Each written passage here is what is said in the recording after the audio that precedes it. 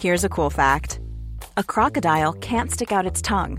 Another cool fact, you can get short-term health insurance for a month or just under a year in some states. United Healthcare short-term insurance plans are designed for people who are between jobs, coming off their parents' plan, or turning a side hustle into a full-time gig. Underwritten by Golden Rule Insurance Company, they offer flexible, budget-friendly coverage with access to a nationwide network of doctors and hospitals. Get more cool facts about United Healthcare short-term plans at uh1.com. If you're struggling to lose weight, you've probably heard about weight loss medications like Wegovy or Zepbound, and you might be wondering if they're right for you. Meet PlushCare, a leading telehealth provider with doctors who are there for you day and night to partner with you in your weight loss journey. If you qualify, they can safely prescribe you medication from the comfort of your own home. To get started, visit plushcare.com/weight-loss. That's plushcare.com/weight-loss. plushcare.com/weight-loss. Hey, I'm Ryan Reynolds. At Mint Mobile, we like to do the opposite of what Big Wireless does. They charge you a lot, we charge you a little. So naturally, when they announced they'd be raising their prices due to inflation, we decided to deflate our prices due to not hating you. That's right. We're cutting the price of Mint Unlimited from $30 a month to just $15 a month. Give it a try at mintmobile.com/switch. $45 up front for 3 months plus taxes and fees. Promo rate for new customers for limited time. Unlimited more than 40 gigabytes per month. Slows full terms at mintmobile.com. From the Apostrophe Podcast Network. 1, 2, 3. They all come from the unknown north. Talent, drive, and a pride worth paying for. But just because they're above the 49th parallel, it doesn't mean we shouldn't celebrate them just as well. So give it up to these Canucks, because our self-promotion sucks. And if they all went away, we sure would miss them. Do not go. The Canadian Star System. Oh, hello and welcome back to the Canadian Star System, the podcast where we shine the spotlight on Canadians known around the country and around the world, and then they shine their spotlight on another Canadian that we should know more about. I'm your host, Steve Patterson. It's a special day to me today because it's Thursday. With me is my co-host who also likes Thursday, Diana Francis. Hi, Diana. Hello, Steve. I definitely love Thursday. I don't want to dwell too much on it. Our guest today is in high demand, and we don't have a lot of time, but I'll ask you a quick question. Yes. Do you play any musical instruments? You know, Steve, I do not. I wish that I had learned how to play piano when I was a kid, but instead, as longtime listeners know, I learned how to type, and I type very well. Oh, God. I feel like I've got piano fingers, but instead I've got typing fingers. What about you? Do you play any instruments? I don't know how you turned this question about typing. This was clearly a musical instrument question, and it's about typewriters now. I don't type as fast as you. I type 8 non-English words a minute. Everyone knows that. I tried to play. I play piano. I think we talked about that, but not very well. And I tried to play guitar once, and all I realized was that I'm supposed to play left-handed. That's how I picked it up.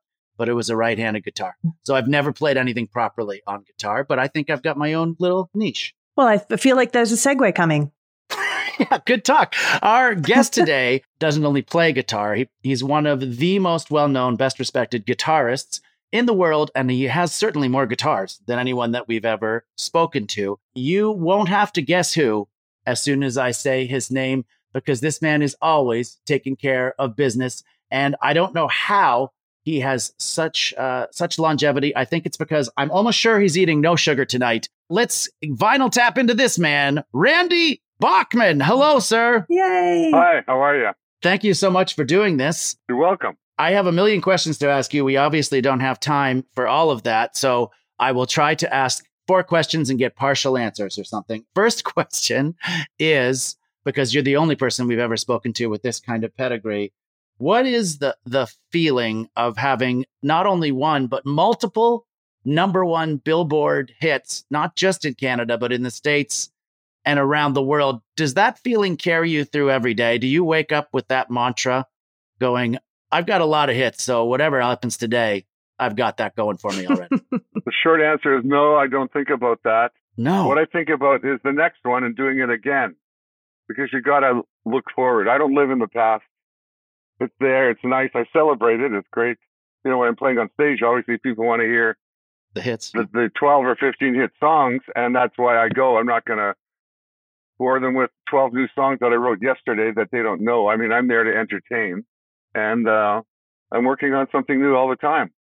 It's one of the many things that makes you just a better person than me, because I would dine out on that every day. I would have a shirt made with all my hits on them, and I would wear and a suit, and I would just wear it all the time. So kudos to you, sir, for the work ethic of just keeping it going. Well, my little publishing firm is called 12 Hit Wonder. So I had 6 with the Guess Who and 6 with BTO. So I'm waiting to change my moniker to 13 Hit Wonder once I have my next hit with Sal.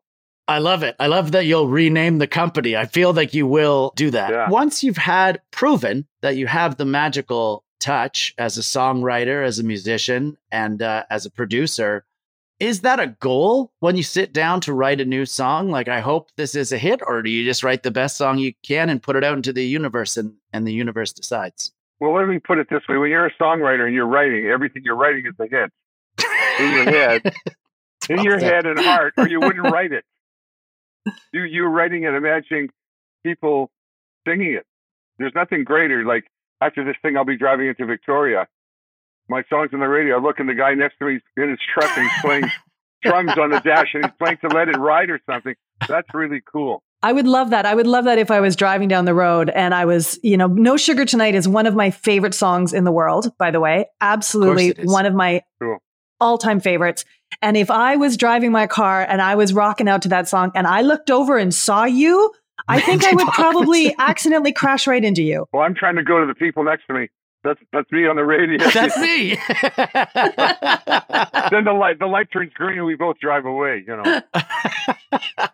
I know you've been asked this before, but just for our listeners who may not know the answer, and maybe the answer has changed over the years, but you made such an impression on the American music landscape and the international music landscape.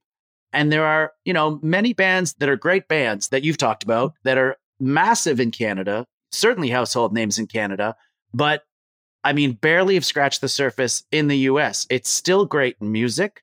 It's not, I don't think that they're just, Canadian referencing everything. Is there a short answer for why that is? And do you think it's better or worse today? Because I feel like you guys just put out a great song and the world was like, this is a great song. We're going to hear more of them.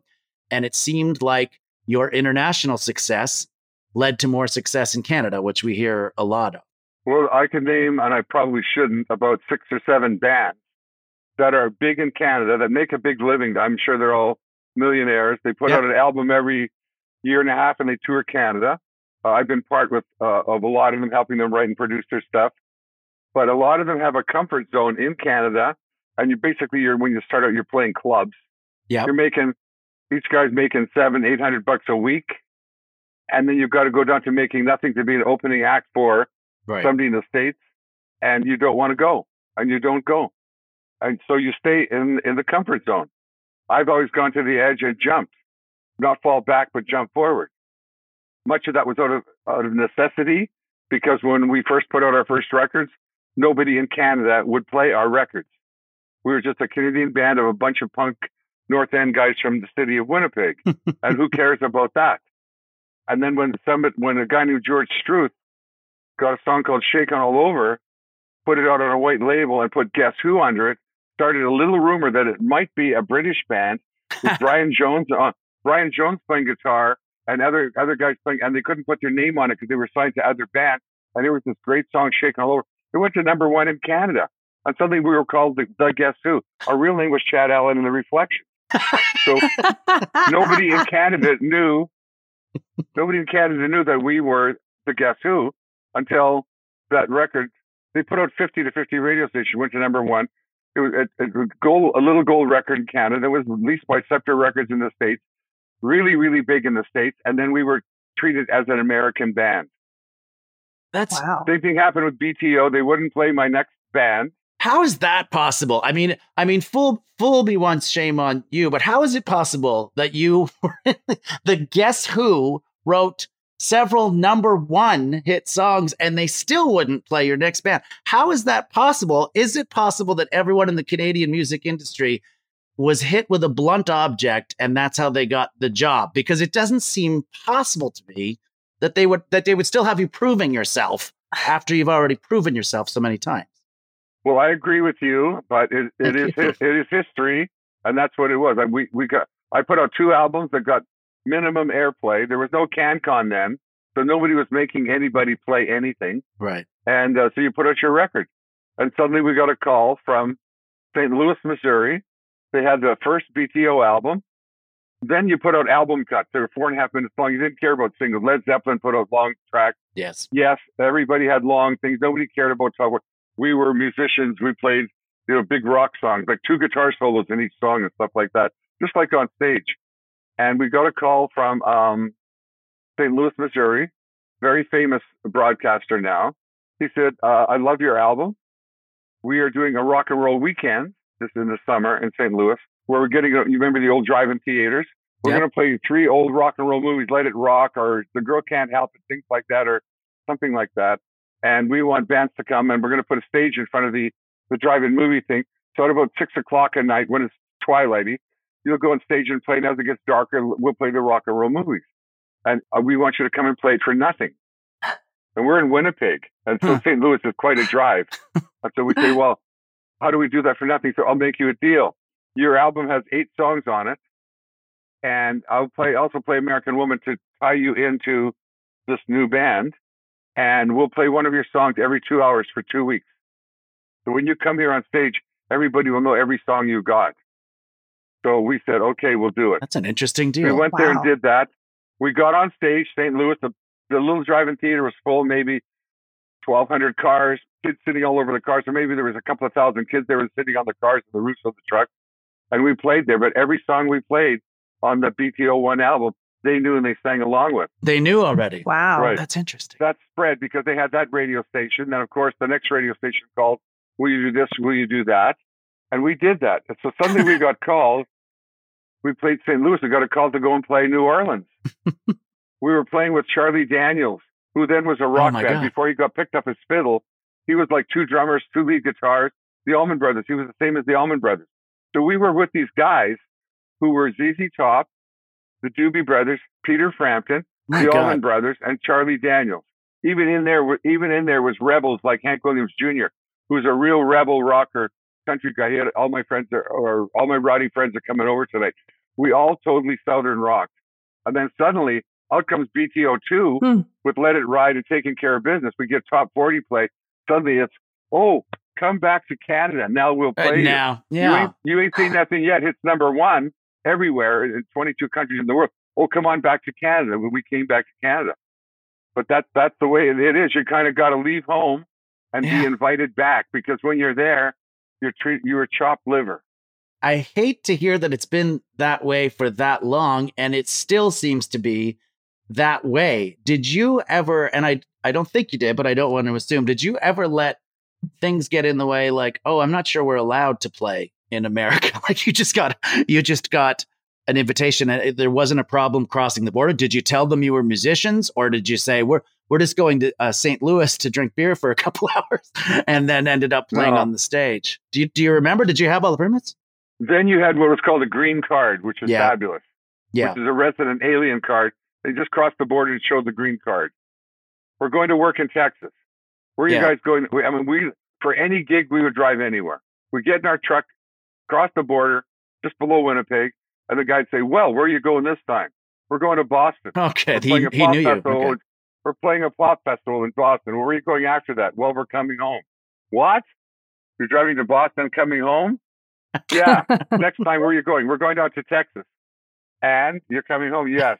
We drove to San Francisco. We drove that's why all of our songs in BTO were like, roll on down the highway, let it ride, 4-wheel drive. We had all these highway songs. They are great highway songs now that I think about it. And who did most of the driving? Was it a band member, or did you guys actually have a driver in the bus? No, we loaded our own gear and we did our own driving. We were driving 2 or 3 hour shifts. Somebody always had to stay awake next to the driver and fool around with him, keep him awake, play the radio, and the other 2 guys are sleeping in the back. And every 2 hours or 3 hours when you stop for gas, you rotate. The guy who's driving gets to sleep. So then the other guy who's shotgun riding, he gets to drive. The next guy who has been sleeping, you see, you rotate. So you drive endlessly. We would drive from Winnipeg to Vancouver, but literally overnight, 23, 24 hours. Wow. I was going to just say, this is one of the reasons why I'm so happy that Vinyl Tap is coming back, because listening to your stories, Randy, would like keep me in the car. I would not be able to get out of the car. I'm like, sorry guys, I gotta listen to the end of this story. It's really wonderful. I'm so glad that it's coming back. That's a great segue, Diana. Let's talk about your broadcasting, hosting career, your broadcast career. Vinyl Tap, obviously such a massive show. It's headed for a new home on the Chorus Entertainment Network now. After many years on CBC, I have some experience with having a show on CBC. We're coming up to 15 seasons with Debaters now.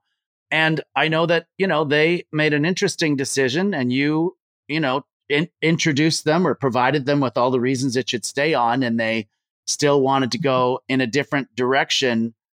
What is your takeaway of that? Because you're the only person I know that could fill a weekly 2-hour show with music and stories and never have to repeat the same story twice. There's no one else that can do that in this country or any other, as far as I'm concerned. So what are you left feeling with after, it's not after, it's you're still doing the show, but now moving to a different home? Well, first of all, I loved doing the show. I grew up idolizing DJs, because when you're in a band, the DJ is your messenger. If he plays your record on the radio, people hear it, they like it. I remember driving all the way from Winnipeg, driving into Toronto, going into Chum, which you could walk into radio stations then. Now you can't. There's armed guards in there. That's right. And say, here's our new single. And the guy would play it, and he'd go, not bad. And he'd play it at 11 in the morning, and you get 3 phone calls. You go, well, we got some phone calls. We'll play it again in the drive shift at 4 o'clock. And then your song would get on the radio. So I love DJs. So when it came, and then they would interview me and ask me questions. How did you write These Eyes? How did you write American Woman? How did you write Taking Care of Business? So I had these stories like ready to tell these guys that were kind of compact. And then when I had a chance to, when I challenged CBC when they were canceling Penguins 45, which I used to listen to every Saturday night, and said, how can this guy retire? I found out he wasn't retired. He was retired by them, right, like they retired me. He didn't retire. You don't retire from playing music. You play it all the time in your car, in your house, in your head, it's everywhere. I said, how could Danny Finkelman be retiring? And how tough is it? And I said, who are you going to get to replace him? They said, we don't know. I said, well, anybody can do that show. You just play music and talk. And they said, why don't you try? Why don't you do a demo? I said, you're kidding. They said, no, I was doing Stuart McLean at the time, Vinyl right, Cafe. of course, yeah. And I said to him, hey, okay, I'll do my own show. They said, you can do the 10 weeks in the summer that are, so we're building up for till September. So I thought, well, what can I do? I'll tell my own stories, but people are sick of my stories. And I said to the guy, this was in Winnipeg, and behind it was a wall of CDs. He said, what can your show be about and be interesting? I said, go and pick every third or fourth or fifth CD, put it on your desk. And he picked 20 of them. I said, okay, I'll tell you a story about every CD. The writer, me playing on a gig with them, the singer, the guitar player, I'll tell you something. And I did. He said, well, you got a show. So I did that show for the first summer. Crazy. I lost $600 because I had to rebuy records, because I asked Stuart McLean if I could use the name Vinyl to be like Spinal Tap, because he had Vinyl Cafe. He said, sure, you could call it Vinyl Tap. That's a great name. And when September came and my summer was over and I was done, they had a work to rule at CBC, which meant a strike, and nobody could cross the line. So they called me up and said, we can't put on a new show in September. Can we repeat your show? And I said, sure, I don't care. Am I going to get paid double? They said, no, you've already been paid. Oh, my God. So they played the show. Then they called me a month later and said, the books came out, the ratings came out, you're the number one show. Do you want to do it for the full year? And I said, what? A real job, a real job, like actually not for fun for the summer? And they said, yeah. And I said, okay, well, I need some money because I lost money this summer. And they said, okay. Oh, God. And then it went on for 15 years and got better and better and better ratings. I had more and more tap heads. I had like 800,000 or 900,000 sometimes in Canada. And I had tap heads of CBC people all over the world. And other people we got a lot of email from all over the world. People in igloos and little shacks up north. People in old folks' homes. Canadians who always listen to CBC. They listen to the debaters and all those other shows. That was their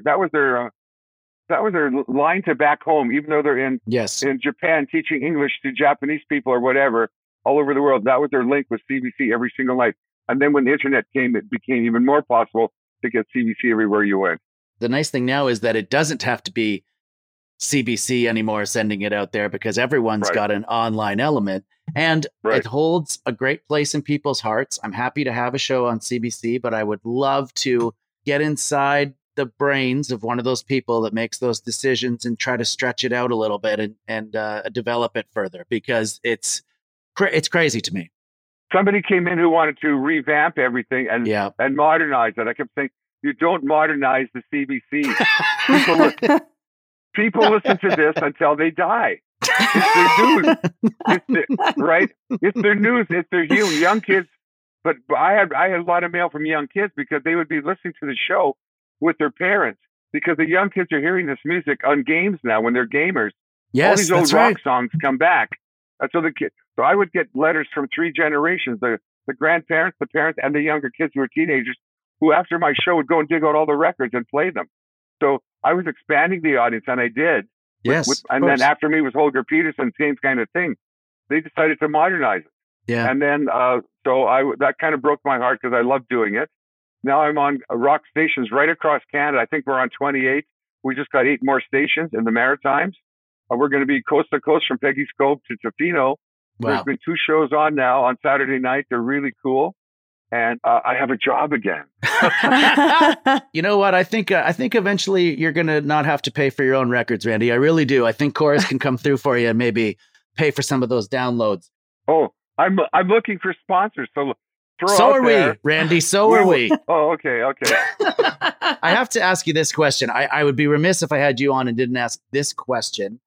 What is the secret to telling a great story? You're obviously one of the world's great storytellers. Can you share, I don't know if it's a secret, just what you've learned over the many years you've been telling stories, both through song, through music, and now through Vinyl Tap, actually telling stories?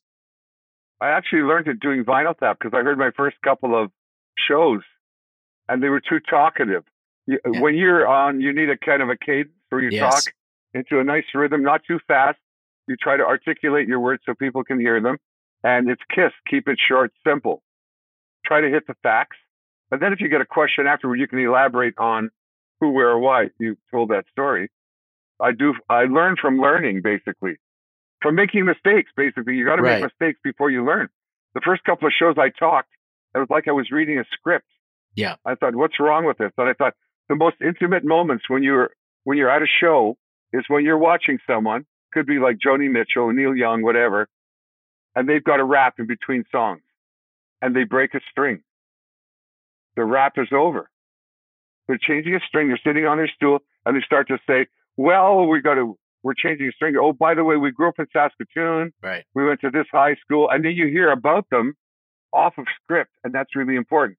And they're playing guitar. So from the second or third show on, I sit there with the guitar and strum it. When I can't think of the word, there's no paper rustling where I'm going through the paper. I'm going through my mind. I'm hitting chords on the guitar going, oh, yeah, that was in the north end of Winnipeg. That was on Bannerman Avenue. Bert used to live at 152 Bannerman. I used to live at 199 Scotia. So you pull these things out of your head, but you're delaying the pregnant pause by playing a little guitar riff and stuff. And so I learned to flow. So do you find that actually playing the music helps spark your memory? Yeah. I love that so much because I have people with Alzheimer's. I'm always fascinated by how they can lose all of their memories of their family and their friends and everything that they've done in their life. But you play music and they immediately come to life. They immediately remember all of the lyrics and can sing along or play along. It's beautiful. I love that about music. Well, and I think that music is obviously, it's so deeply ingrained in you. I don't know where the music starts and where Randy Bachman begins, because you're synonymous with that for not just your songs, but your stories, but through everyone that you've met through music and everyone that's met you or people that haven't met you, but feel like they have through your songs. And I love the idea that, not only does everything not have to be perfect, but, embrace the mistakes because they could turn into your best successes. I know you didn't say that, but that's what I get out of it because I know the story of that you've told many times about American Woman, how it came to be while you were on stage trying to tune your guitar in Kitchener, Ontario at a curling club, you've said. And all of a sudden, a sound check turns into one of the biggest hit songs of all time. So is keeping your creative. Do you ever think you turn your creativity off? Is that important, or should you always have it on because you never know where the next connection is going to come from? It's always on. I mean, I'm writing a song right now in my head. It's always on. Ever since I was young, music's been in my head, and it's also been in my children's heads. We're very lucky. And then so you sing this song. It's in your head. And somebody says, wow, that's really good. Did you make it up? And you go, I don't know. I think so. And that is your song until you get sued by someone else because you're basically copying something that's in your deep in your brain. So every time you write a song, and I write a lot, I play for something. Have you heard this before? No. Okay, great. Then it's mine. Or if I played for my son, Tal, who's got the same musical knowledge and encyclopedia in his head as me, he would say, oh yeah, that's a thing from the Beatles. That's a thing from, Hall & Oates or something like that. You got to change that. You never throw it away. You change it. It's interesting. One of my favorite comedians is Billy Connolly, the Scottish comedian, who's a great storyteller as well. And what he does masterfully is he'll tell a story about something that I've never experienced, about like going to a Scottish football game or something. And he'll tell a story with references that I don't know, but he gives enough information that the story still makes sense and that there's still a huge payoff at the end. And his guide to doing comedy and performing is, I know what I'm going to say at the beginning. I have an idea what I'm going to say at the end. The middle's all up for grabs. He literally makes up 70% of his show. Yeah, if I did my show over and over, it would change every day. The middle, you have the beginning and the end, and the rest is you kind of ad-libbing as you're feeling the moment. Which segues perfectly into what you've been doing more recently and with your son, Tal. So we're going to talk about that. Friday Night Trainwreck started during the pandemic and now available on YouTube for anyone to consume.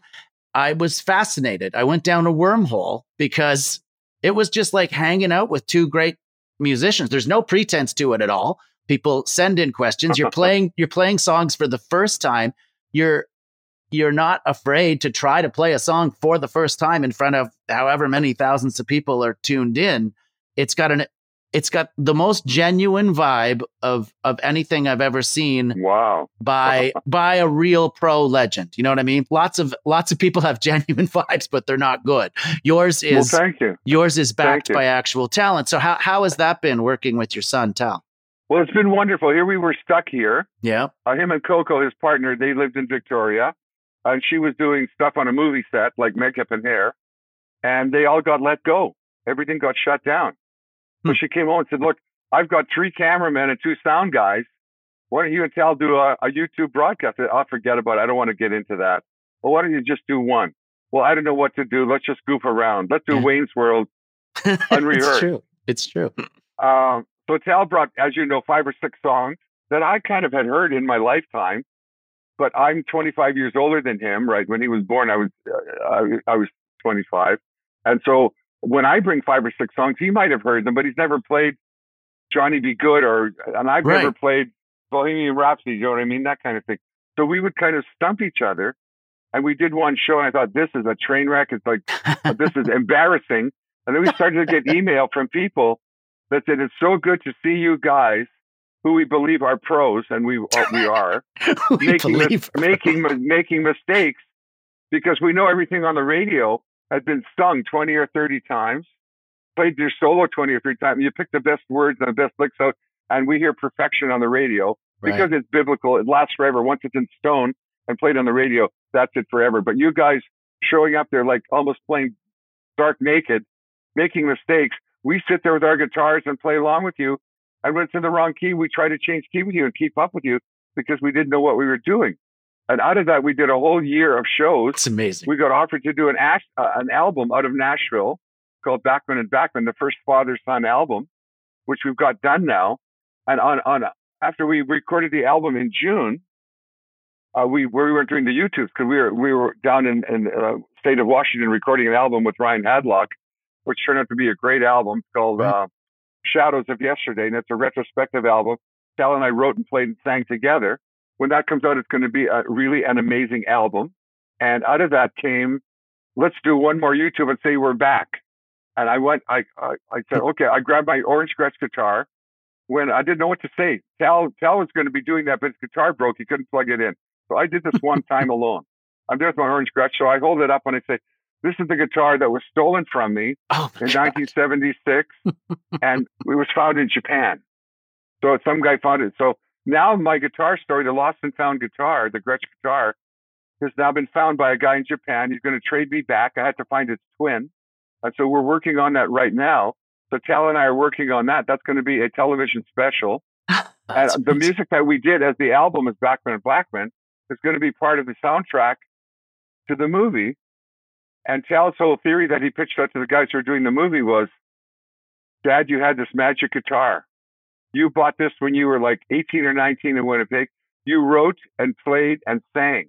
These Eyes, Laughing, Undone, No Sugar, No Time, American Woman, Let It Ride, Taking Care of Business, Hey You, Ain't Seen Nothing Yet, Looking Out for Number One, Four Wheel Drive, on and on. Then the guitar was stolen. With that guitar, you wrote and hit number one with albums and singles, and you haven't hit it ever since. Interesting. That is very... Are you superstitious? Right. Are you superstitious, Randy? I am now, because he said, now when we get it back, which will probably be in like this summer, because we haven't been able to travel to Japan. Right. We can't even talk to this guy who has my guitar. He's Japanese. So luckily, my daughter-in-law, Coco, who set this up, she sets it up and she translates for us. So I'm going to go trade my guitar with this guy, Takeshi, and get my guitar back and be on the film. Everybody wants to follow us now. Every TV station and radio and Guitar Player magazine, they all want to come because this is a 50-year return of a guitar I thought was lost. I love this story. So, I cannot wait to watch it. And working with Tal is great. I've been working with him since he was born. True. Although the strings have gotten different. I know. I don't want to give away too much too early because I have a feeling we might cover more of this with the second guest when I bring them on today. We'll be right back.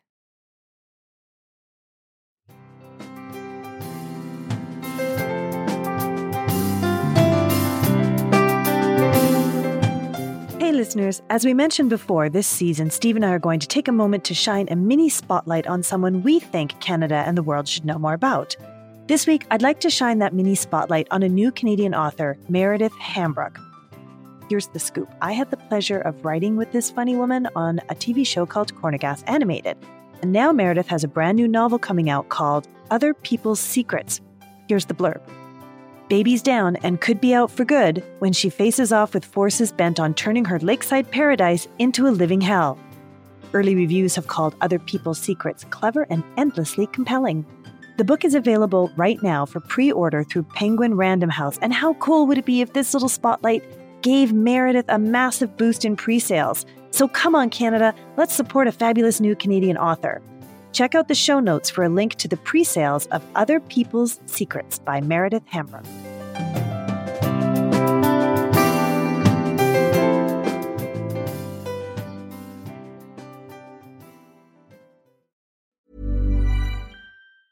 Now's the time to save 30% on wedding jewelry, only on BlueNile.com. Make sure your wedding ring is the one with your pick of diamond and lab-grown diamond bands, all hand-finished and graded for excellence. Or surprise her with something blue she'll love for life, like a stunning pair of sapphire earrings. Blue Nile's jewelry experts are available 24/7 to help, from fit questions to style advice. Right now, get up to 30% off at BlueNile.com. BlueNile.com. There's never been a faster or easier way to start your weight loss journey than with PlushCare.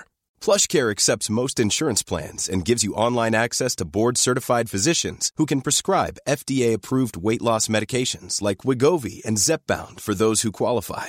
Take charge of your health and speak with a board-certified physician about a weight loss plan that's right for you. Get started today at plushcare.com/weight loss. That's plushcare.com/weight loss. plushcare.com/weight loss. There's never been a faster or easier way to start your weight loss journey than with PlushCare. PlushCare accepts most insurance plans and gives you online access to board-certified physicians who can prescribe FDA-approved weight loss medications like Wegovy and Zepbound for those who qualify. Take charge of your health and speak with a board-certified physician about a weight loss plan that's right for you. Get started today at plushcare.com/weight-loss. That's plushcare.com/weight-loss. plushcare.com/weight-loss. Want to teach your kids financial literacy, but not sure where to start? Greenlight can help. With Greenlight, parents can keep an eye on kids' spending and saving, while kids and teens use a card of their own to build money confidence. As a parent, you can send instant money transfers, set up chores, automate allowance, and more. It's a convenient way to run your household, customized to your family's needs, and the easy way to raise financially smart kids. Get started with Greenlight today and get your first month free at greenlight.com/ACAST. And now back to the podcast.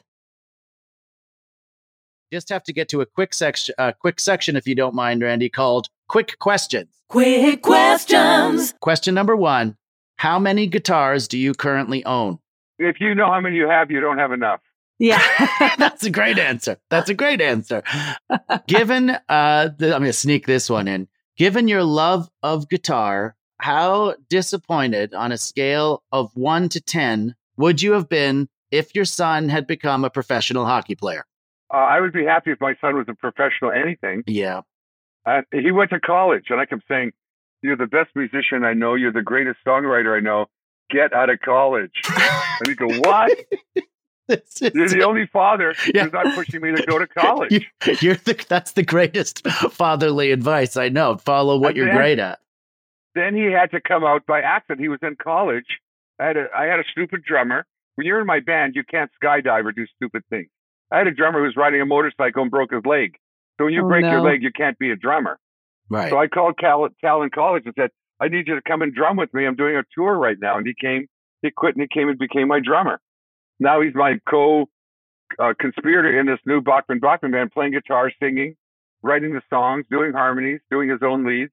I'm having a great time playing with him. He sounds pretty great. I hope we get to talk to him someday soon. You better talk to him real soon. Is there such a thing as trying too hard? Is there such a thing as trying too hard? No, there's such a thing as giving up. Okay. You got to keep trying. You got to keep the rock rolling. You got to keep pushing. Do not have no in your vocabulary. Do not have the word "I can't do it." The minute you say "I can't do it," guess what?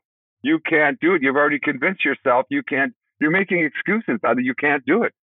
Randy, why are you looking at me when you say this? I was just asking a quick question. I know all about you.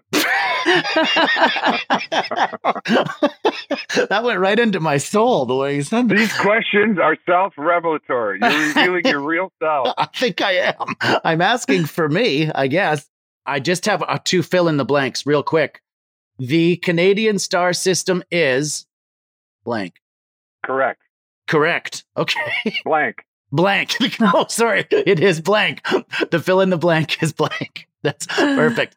A final fill in the blanks, and then we meet our second guest. Living as a Canadian, living next door to the United States is like. Well, I always make a joke that I wrote a song that Bruce Springsteen stole. Mine was called "Born Near the USA." Born near the USA in Winnipeg. Born near the USA. Let's meet our guest that you brought, please. My guest is Talmadge Charles Robert Bachman, known as Tal Bachman, my oldest son, and part of Bachman, the new band, the new album, and the new story of the Lost and Found guitar that's coming out. And he's here with us today. And I'm happy that he's here. He's a talented singer, songwriter, drummer, fabulous guy. There he is. And there he is. Tal. Hello. Thank you for joining us. First question, obviously, what's it like to get an introduction like that from your dad? I'm asking for myself. I've had far worse introductions, so that was great. No kidding. Most of the time, no introduction, not because one wasn't necessary, but because there was no one around. No one to do it. No one to do it. Randy's spoken about, the joy of working with you and getting together over the pandemic and now going out, making an album, going out on tour together.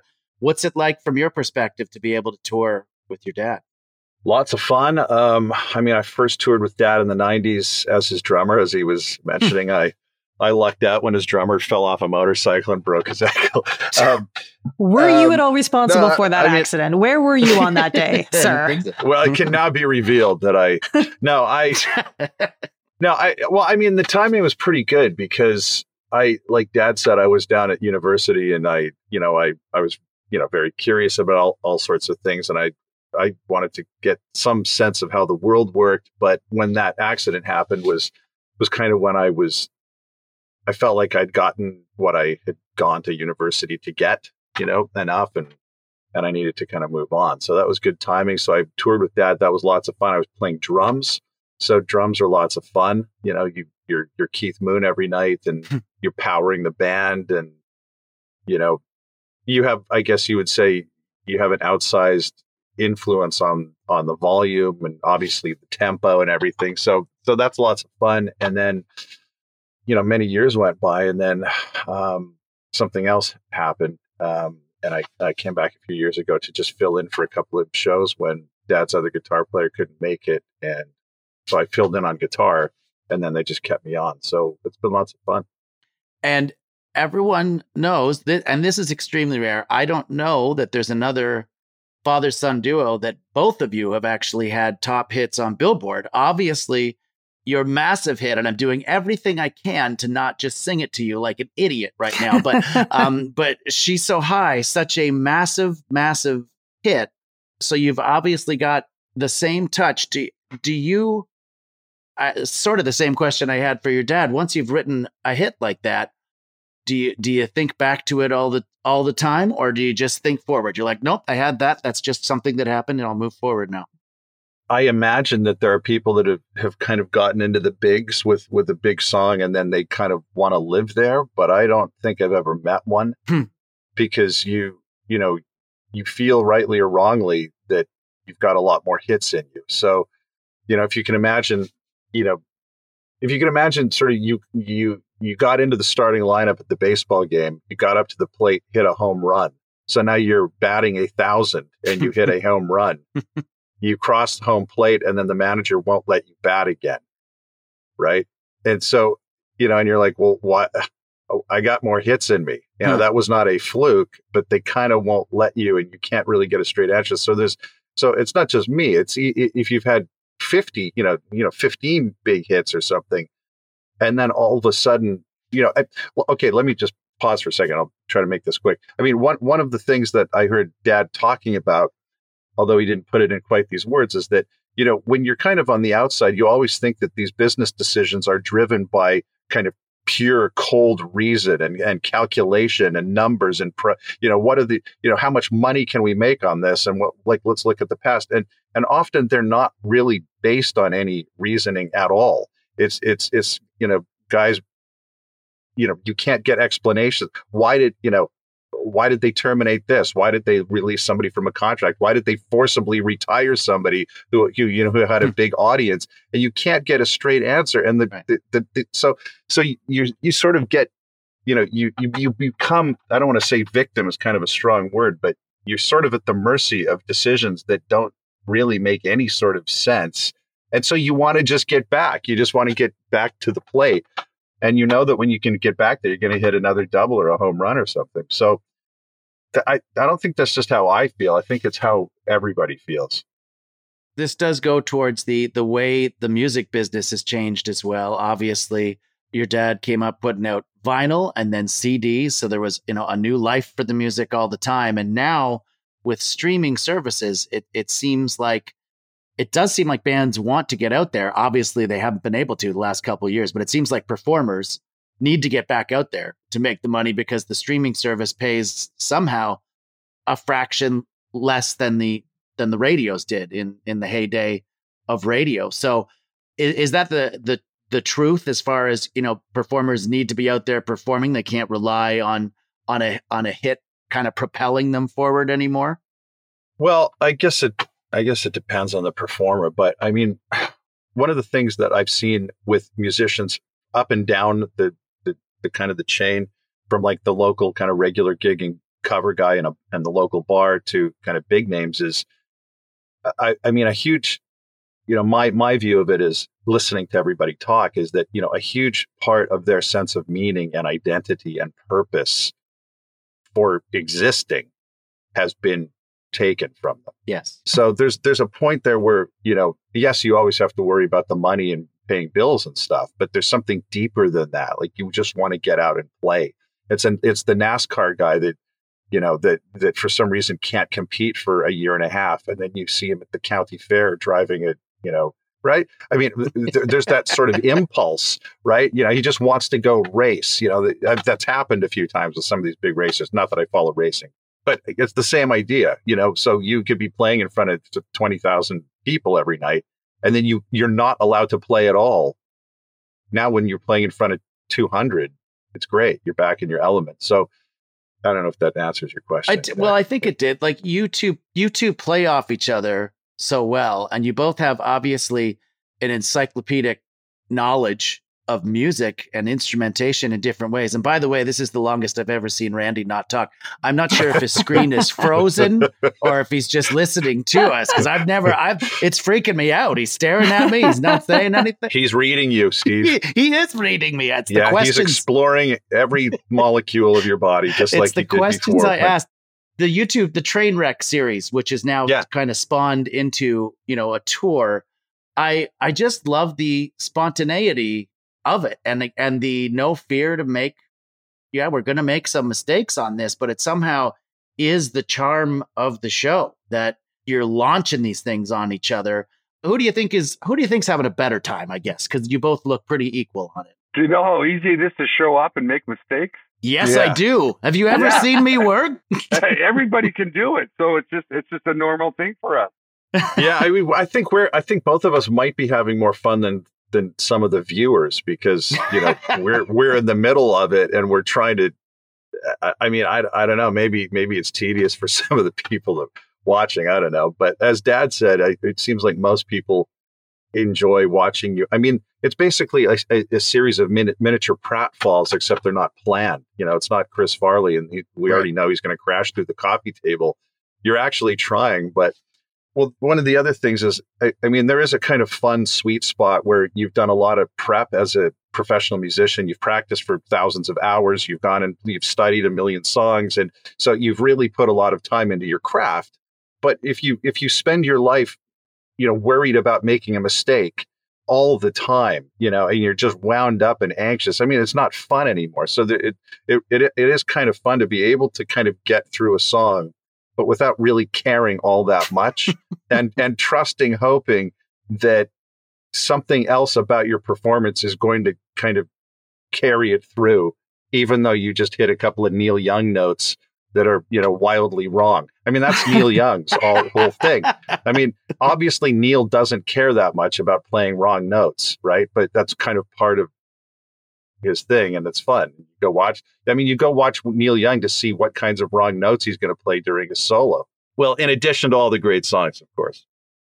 So I'll ask one more question, and this is one you probably haven't been asked in a while, Tal, maybe not ever, because we like to ask questions that no one else does. On the video for She's So High, at one point, the woman that's the star, that's the main character in the video, hands balloons to a little girl, and the little girl floats away. And she never reemerges in that video, Tal. So what happened to that little girl, do you think? Is she still floating around up there? I guess it's to be continued, isn't it? We need the sequel. We do. We could go track that girl down. I don't even remember what you're talking about, because I don't even think I've watched that video. Oh, geez, we'll watch it. It's a great video. We'll have to get the cast back together and shoot the sequel. Please, if you could do a cover. She's called the song "She's Even Higher" now. When we do a Bachman video, look at the first one and you'll see a girl standing there with balloons. She will have grown up. Yeah, we'll have her grown up. We could probably track her down. There in the background. I love it. Just a little Easter egg in there, guys. That would be great. Thank you so much for joining us today on the Canadian Star System, gentlemen. And it's an honor to interview you two together. Thanks for having us. Thanks. We want to come back and visit you in about 6 months when the movie's ready and our album's ready. Please do. Oh, yeah. I want to look for that little girl with the balloons. I hope that you take that now. Just a little nugget. I think I can't be alone in wondering. Thanks for listening, everyone. If you like the show, please subscribe or follow us for free wherever you get your podcasts. The Canadian Star System is produced by Diana Francis and Steve Patterson in association with the Apostrophe Podcast Network. If you'd like more information on today's guests, please visit our website at canadianstarsystem.ca, where you can find links to their work and their socials. Speaking of socials, you can follow at Canadian Star Pod and at Apostrophe Pod on Facebook, Instagram, and Twitter. Our editor and sound technician is Donovan Deschner of Fracture Ephemer Productions. Music by Mark Camilleri of Imagine Sound Studios. Special thanks to Terry O'Reilly, Debbie O'Reilly, Callie O'Reilly, and Nancy Patterson, who is an honorary O'Reilly. And since you're doing such a good job of listening to the credits, there's a bonus clip for you after Steve sings us out. So give it up to these Canucks, because our self-promotion sucks.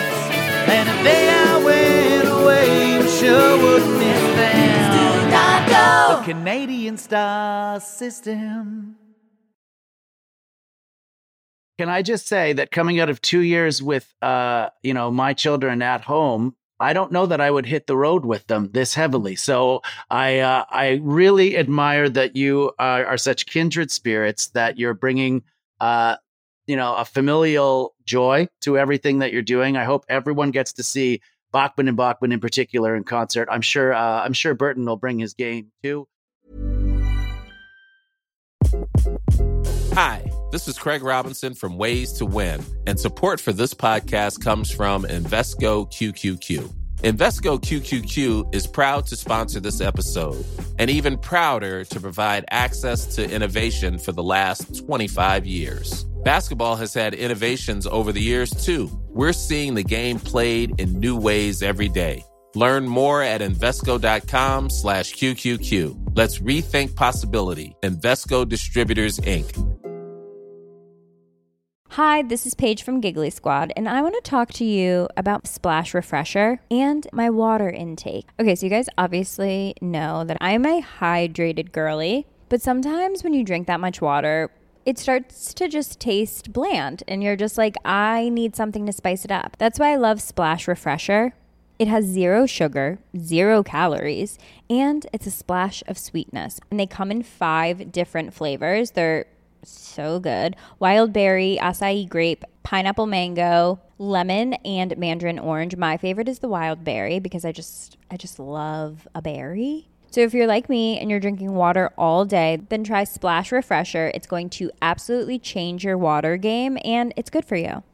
Imagine the softest sheets you've ever felt. Now imagine them getting even softer over time. That's what you'll feel with Boll & Branch's organic cotton sheets. In a recent customer survey, 96% replied that Boll & Branch sheets get softer with every wash. Start getting your best night's sleep in these sheets that get softer and softer for years to come. Try their sheets with a 30-night guarantee. Plus, get 15% off your first order at bollandbranch.com. Code BUTTERY. Exclusions apply. See site for details.